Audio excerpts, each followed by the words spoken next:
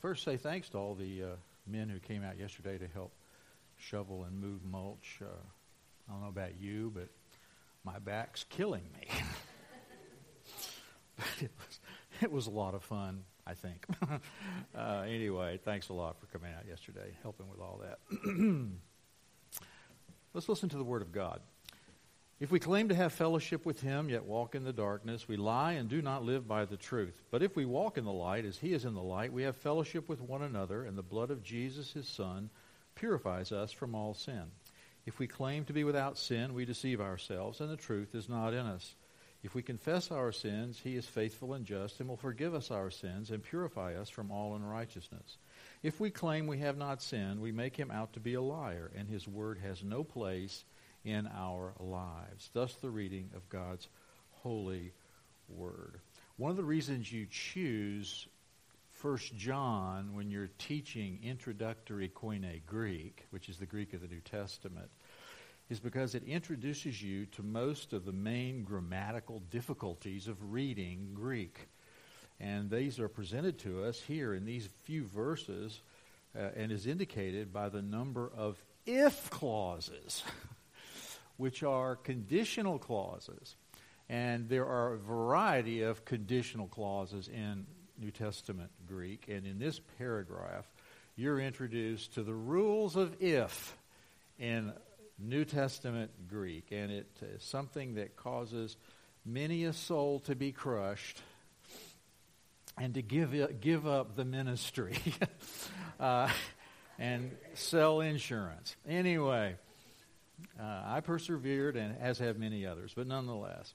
So this morning we want to continue to examine these opening verses in 1 John, and some of these, of course, would be familiar to many of us, but some of us may not be that familiar with them. Either way, we're going to have a lot to learn from these passages, and I include myself in that as well, because they are both profoundly theological and eminently practical. That's right. Theology can be practical. In fact, good theology is essential to good practice. So I want to break the passages down this morning in the following way. First of all, having the right presuppositions is essential in the Christian life. Secondly, building your practice on those correct presuppositions is essential. And thirdly, building your expectations on the correct presuppositions is essential to the Christian life. So having the right presuppositions, building your practice on the right presuppositions, and building your expectations on the right presuppositions is essential to the Christian life. Or to put it another way, dealing honestly with God requires dealing honestly with ourselves.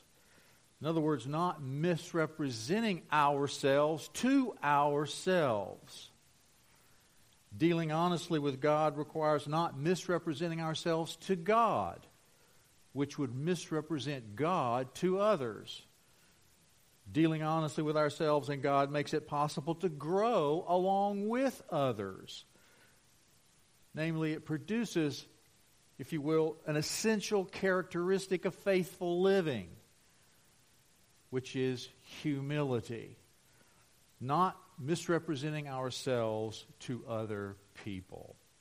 So let's start with the importance of not misrepresenting ourselves to ourselves. Charles Spurgeon once said, "Men invent fictions, God invents facts." One of the biggest fictions we invent is our version of ourselves. Let me repeat that. One of the biggest fictions we invent is our version of ourselves.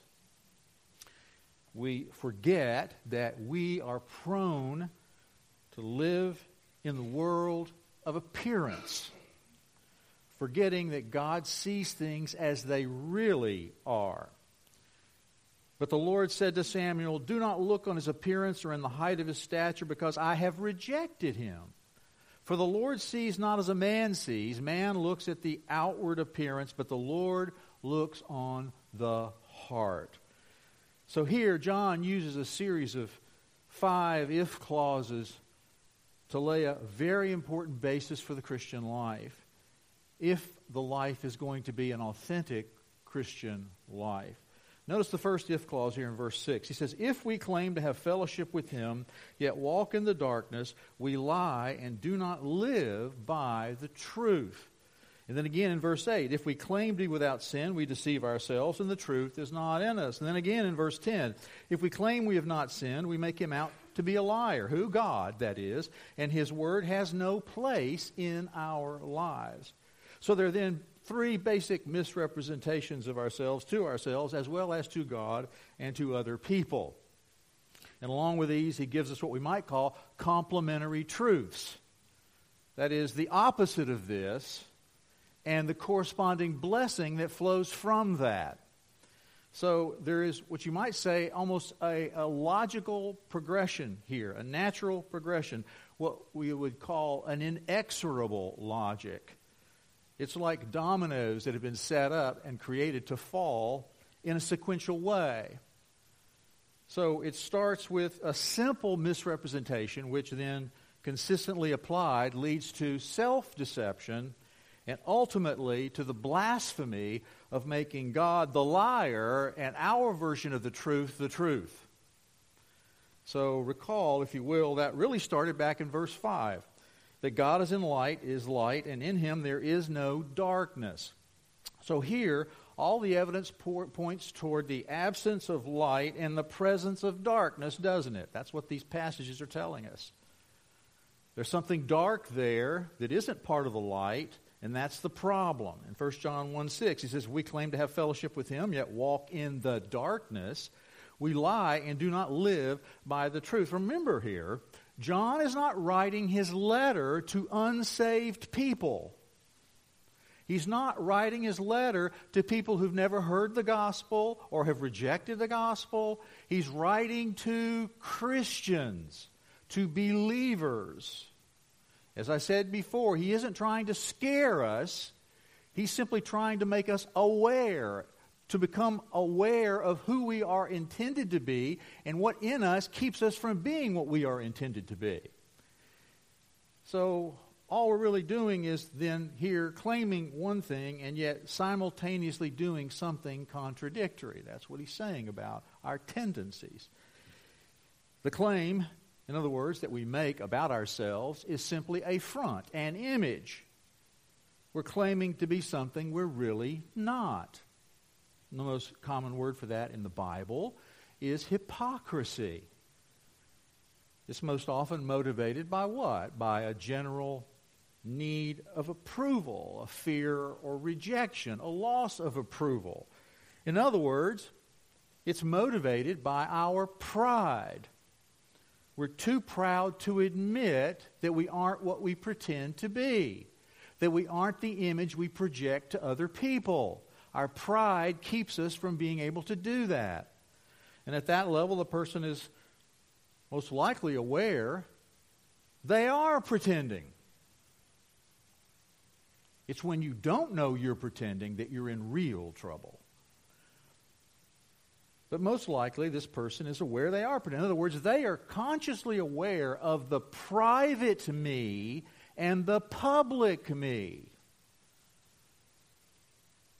And what is required for us to be successful at that? And what is required is that we are lying. We are lying. We lie and do not the truth, as John says here. Now, the verb he uses here for walk, to walk in the darkness, as opposed to walk in the light. The verb he uses here that's translated walk is in the present continuous sense. Why is that important? Well, a better reading of the verse would be this, if we consider the present continuous tense here. If we claim to have fellowship with him, yet habitually walk in darkness. In other words, there is a pattern of behavior. However, there is also an habitual misrepresentation of the truth. Because that verb claim in verse 6 is also in the present continuous action.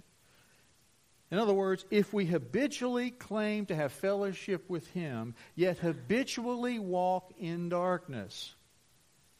So how do we do that in a successful way, habitually walk in darkness and habitually claim at the same time to be having fellowship with Him. How do we accomplish that objective?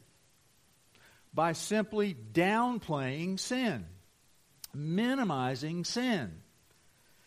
In other words, I remember once many years ago, I was doing an internship in a little country Presbyterian church. I won't say what the denomination was, but a little country Presbyterian church before the EPC was founded. That help you? Okay. Anyway, and so we met for prayer before the church service every Sunday. And no one ever confessed sin. Sin was not a word we used. I say we, they. So what they would say would be, God, forgive us for our mistakes. God, forgive us for our errors in judgment. Well, that is a far cry from what the New Testament describes us as being and doing. Because that then leads to what? It leads to false statements about ourselves and actually beginning to believe the false statements about ourselves. In other words, self-deception. So rather than acknowledging our sin, we simply made false judgments, bad judgments, mistakes. So we are simply people who make mistakes. In other words, we allow ourselves to be released from the reality God wants to show us so He can change us. So we really begin to believe the lie we're telling ourselves, to ourselves, that we really aren't what we really are. We actually then begin to call darkness light and light darkness. This is what would be classically called living in a state of denial. A denial of the truth. And it takes all sorts of various forms, like blame shifting. It's not me, it's you. Or lowering the threshold of what even counts as sin. In verse 8, if we claim to be without sin, we deceive ourselves and the truth is not in us. How in the world, ask yourself, how in the world is it possible for us to claim to be without sin? How is it possible to claim to be without sin? That's what he's asking. Apparently, people are doing it. How can we claim to be without sin? How? Simple. Simply redefine sin. I'm not an alcoholic. I just enjoy my liquor. What's wrong with that? Well, it's a question of degree, isn't it? Do you need the liquor or you simply enjoy it occasionally? We simply redefine things. We say, everyone does this, so it couldn't possibly be that bad. Or, if you were married to my husband, you would too. People who go to church and people who would never darken the door of a church do the same thing. You don't have to be a Christian or religious to do this. You can be a person who doesn't have anything to do with formal religion and do this. The person who isn't involved or connected with formal religion in that sense simply repeat the crime, if you will, so often and believe they are the only God to whom they are accountable, that is themselves, that in the end, up means down, right means left. Because you are your own God, and you can decide what is or is not the case. If you're a person who is religious, who does go to church or synagogue or wherever, you would be doing what? You would be focusing on the performance of certain rituals, accepted social practices. In other words, you're committed to behavior modification. No lying, no cheating, no stealing, no getting drunk, helping the poor, being a nice person, and attending church regularly. But in the end, whether you go to church or you don't, you're doing exactly the same thing. Because in the end, both of these people think they are okay. And both are really self-deceived. So we misrepresent ourselves to ourselves. Secondly, dealing honestly with God requires not misrepresenting ourselves to God, which misrepresents God to everyone else. What do I mean?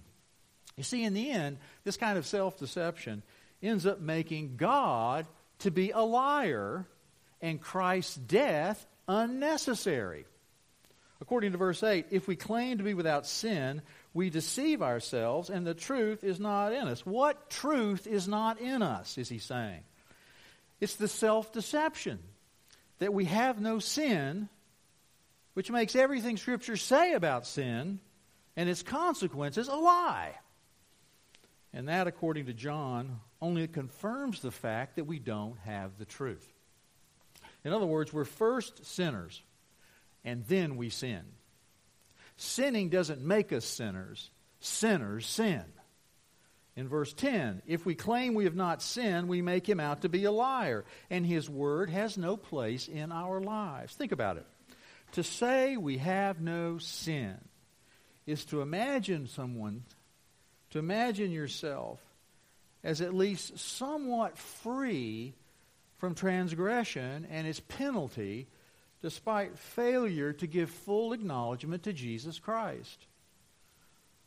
Obviously, John is disputing such a self-justifying confession. You see, to claim to be without sin or to be exempt from its consequences has universal implications for Jesus' death for sin. You see, anyone who claims not to have sin is in effect saying no thanks to the Heavenly Father. No thanks for the offer of forgiveness of sin through the death of His Son, Jesus Christ. No thanks. I don't need it. Secondly, it's inconsistent with the testimony of the Old Testament to the radical fallenness of human beings. Numerous passages, one might even say innumerable passages, insist that everyone has sinned. Genesis 8, for the intention of man's heart is evil from his youth. I can say amen to that. 1 Kings chapter 8, if they sin against you, for there is no one who does not sin. Job 4, can mortal man be in the right before God? Can a man be pure before his Maker? The answer, of course, is no. The fool says in his heart, there is no God. They are corrupt. They do abominable deeds. There is none who does good. The Lord looks down from heaven on the children of man to see if there are any who understand, who seek after God. They have all turned aside. Together they have become corrupt. There is none who does good, not even one. Paul had read the Old Testament, obviously. In Proverbs, who can say, I have made my heart pure? I am clean from my sin. Answer, no one. Ecclesiastes, surely there is not a righteous man on earth who does good and never sins. So you see, the precepts that we derive from these passages are simply a crystallization of the entire Old Testament, starting in Genesis chapter 3.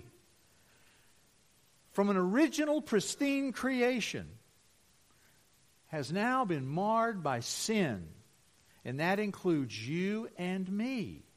In other words, dealing honestly with God requires not misrepresenting ourselves before God, which misrepresents God and His truth.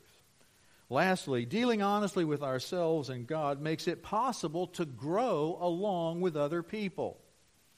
In other words, I can stop lying to myself about myself and stop making God into something He clearly isn't, and I can stop lying about myself to other people.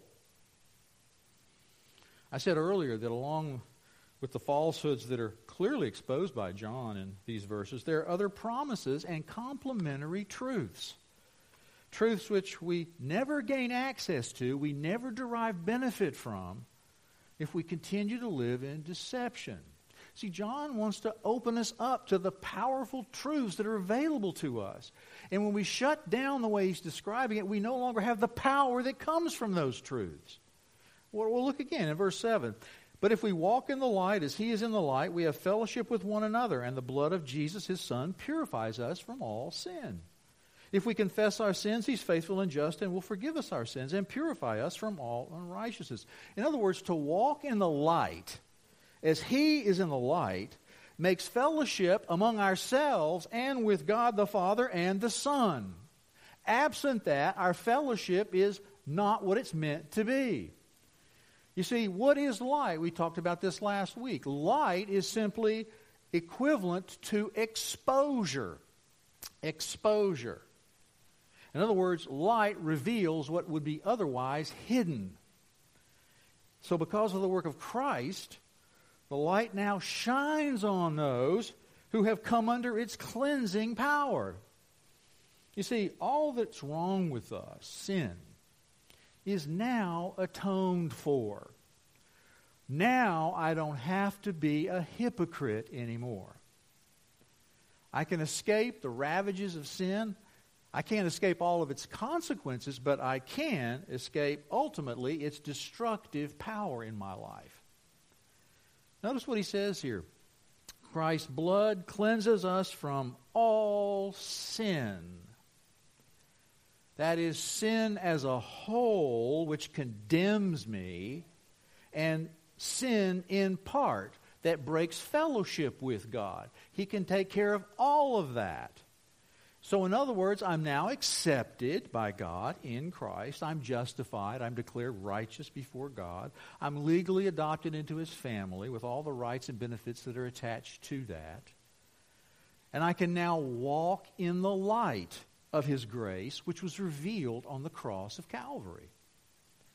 I can now be purified. I can now be changed in my experience of that grace.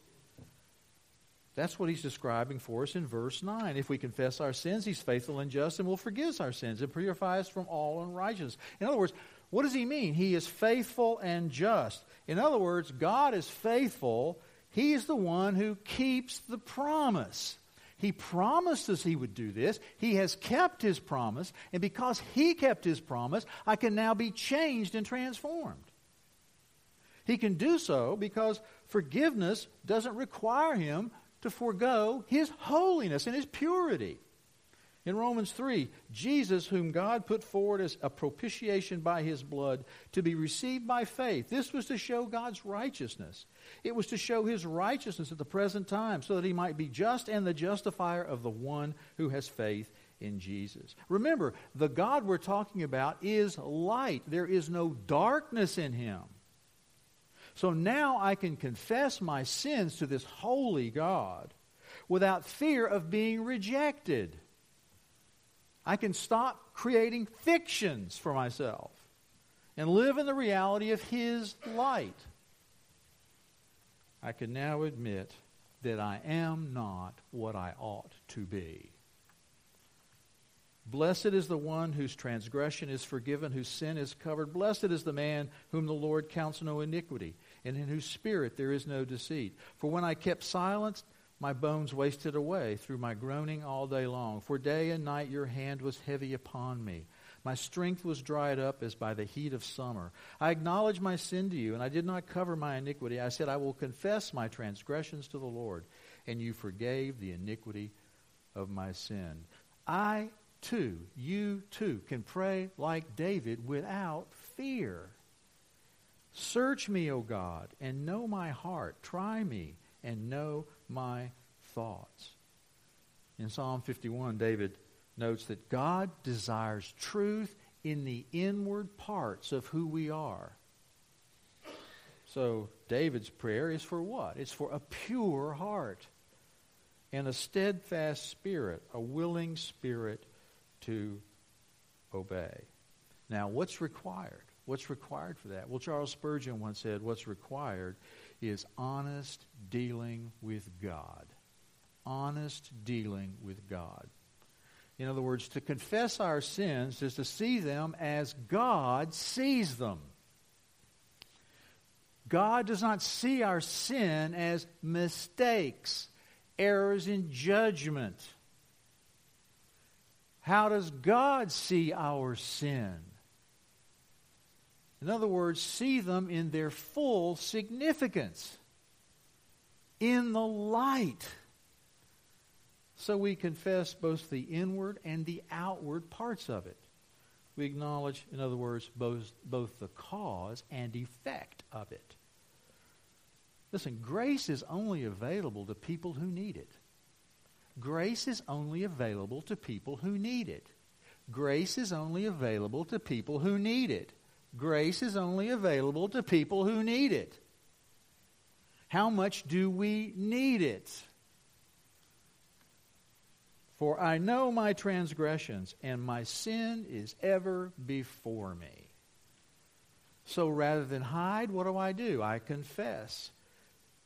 Psalm 28, whoever conceals his transgressions will not prosper, but he who confesses and forsakes them will obtain mercy. You see, our sin is huge, but our Savior is bigger. Our sin is huge, but our Savior is bigger.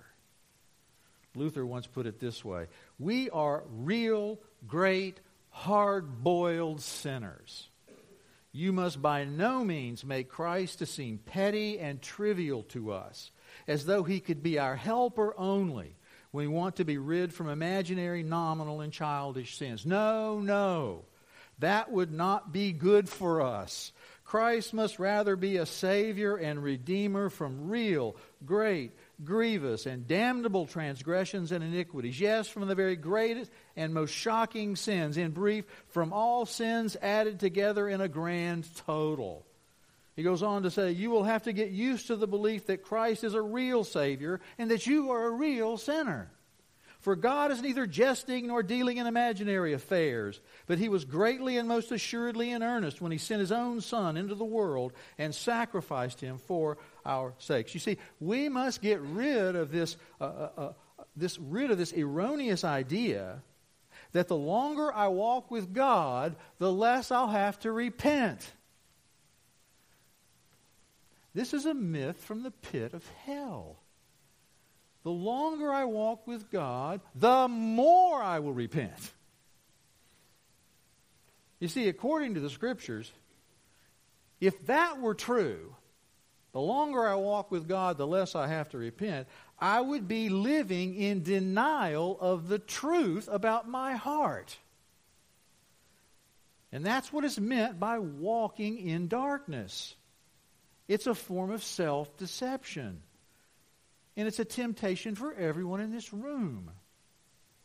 You see, greater and greater awareness of the depth of my sinfulness is a sure proof of walking in the light. In other words, the longer I walk with Christ, the more confession of sin I must be doing. Because the light is spreading to every corner, the darkest corners of my life.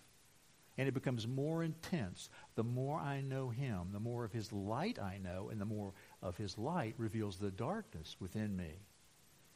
And in the process of doing all of that, what we've discovered that we've been comparing ourselves to the wrong thing.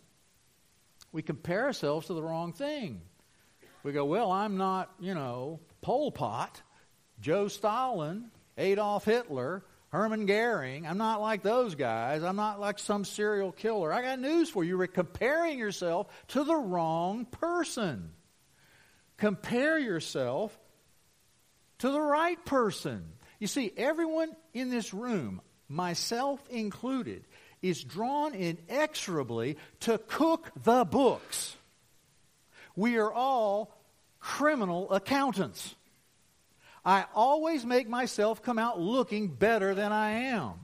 Unfortunately, God will examine the books. And he's examining the books every day. And unfortunately, he can't be fooled. So we got to stop cooking the books in our favor. Stop comparing yourself to your spouse, because you're going to always come out the winner. And the more you proclaim you don't, the more you reveal you do. John Piper puts it this way. He says, our joy is that we are forgiven. Our grief is that there is still so much sin remaining. You see, the greatest evidence of grace is the degree of brokenness and awareness of our sin produced. After all, it's the broken who draw near to Christ. It isn't the whole. Jesus said, I came for the sick, not the well. The well are full of pride and self-deception. I come for the broken-hearted, the one who beats their chest knowing compared to God, I deserve the worst. Because it's the broken that Christ comes near to, not the whole. Jonathan Edwards, the great theologian in the 18th century, said, all true spiritual knowledge is of that nature, that the more a person has of it, the more is he sensible of his own ignorance. You see, all gracious affections that God wants to produce in my life and in your life, all gracious affections, those things which are a sweet odor to Christ, that fill the soul of a Christian with heavenly sweetness and fragrancy, all of those gracious affections are broken-hearted affections. They're broken-hearted affections. You see, a truly Christian love, either to God or men, is a humble, broken-hearted love. See, the desires of the saints, however earnest those desires might be, are meant to be humble desires, because their hope is a humble hope. Their joy, even when it's unspeakable and full of glory, is a humble, broken-hearted joy that leaves the Christian more poor in spirit. You see, the poor in spirit have an accurate approximation of their true standing before God. Without that, you'll never be poor in spirit. I'll never be poor in spirit. Because this is the spirit of the child, the little child, the weak child. This is the person who's disposed to universal lowliness of behavior. Paul says, this is foolishness to those who are perishing, but the power of God unto salvation to those who are being saved. Let me conclude with this. How does everything we've just learned determine my expectations of other people? How does what we've just learned determine my expectations of other people? Think about any relationships with other people you might have. Not just marriage, but any relationships you have with other people. Everything we've just said is essentially illustrative of what? Of how the gospel is meant to work in my life and in your life on a daily basis. Our problem is us. Our problem is sin. Our problem is my sin. We are the problem. And if we own up to that on a daily basis, it will keep us humble. And you have to be humbled to be humble. Ask the humble man, were you ever humbled? Oh, yeah. Being humbled produces humility. Because being humbled makes you brokenhearted over your sin. And there's so much of it. And what's true of me is true of my wife, your husband, my parents, your children, your friends, anyone you have a relationship with. Because in relationships, as in spiritual matters generally, I know this is going to be hard to hear, but in relationships, whatever they might be, marriage, family, doesn't matter. In spiritual matters generally, failure is the key to success. Failure is the key to success. Because when I'm weak, then I'm strong. And let me tell you, weakness always involves pain. That is what? The pain of self-discovery. You see, what I discover is not very pretty to look at. And if you add another person into that mix, voila, you multiply the potential pain involved. J.R. Miller, a great 19th century pastor, once said, left to ourselves, we are prejudiced in our own favor. Amen. We are very charitable and tolerant toward our own shortcomings. We make all manner of allowance for our faults. And we are wonderfully patient with our own infirmities.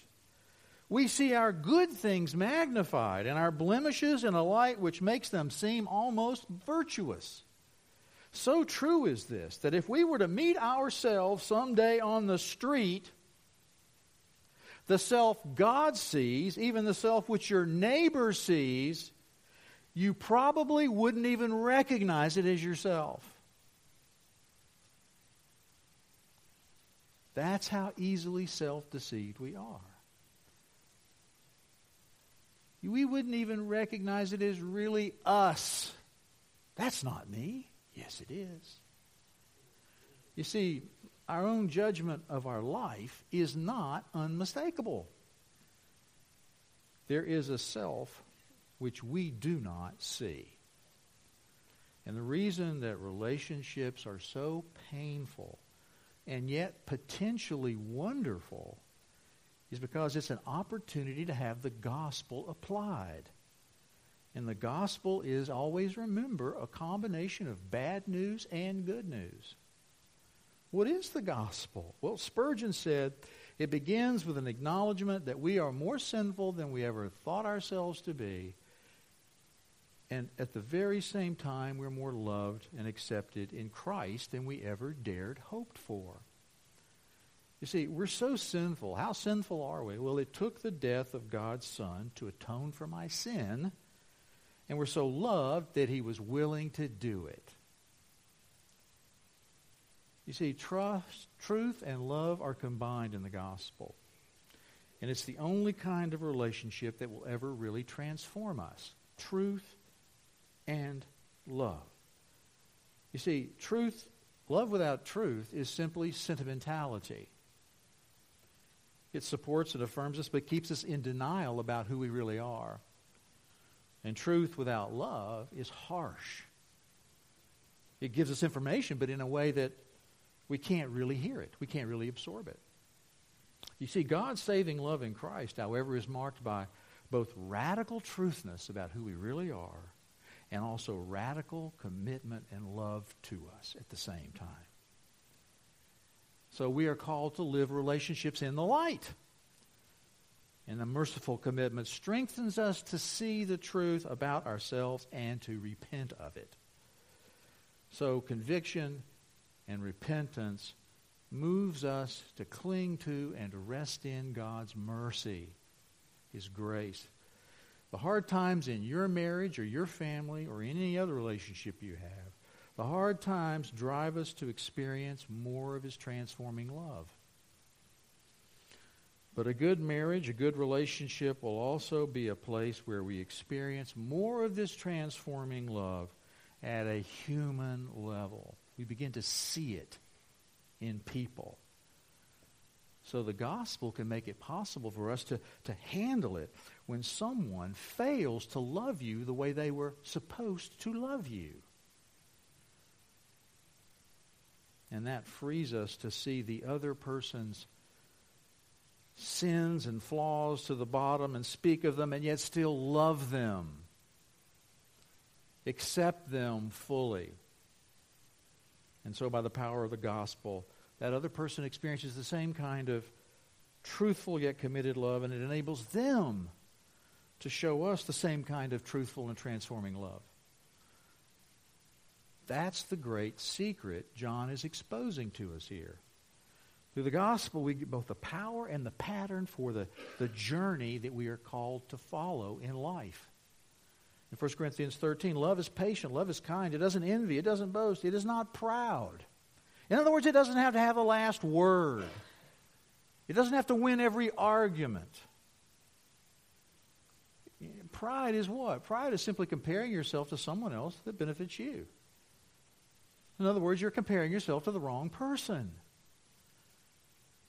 You see, humility comes from comparing ourselves to the right person, God. And so Paul says, love is not rude. It is not self-seeking. It is not easily angered. It keeps no record of wrongs. Whew. Think of the power in that. Karen's grandmother, one time she went to visit her, and she was going to use the pickup truck. And so she was backing the truck up, and she hit a tree. And the first words out of her grandmother's mouth were, "I told your grandfather not to plant that tree." Now, he'd been dead for 40 years. That tree was real old. She remembered 80 years ago telling him not to plant that tree. Now, that's funny, but it's really sad. Because we do the exact same things. It may not be a tree planted 40 years ago, but it's a harsh word spoken 40 years ago. I mean, let's be honest here.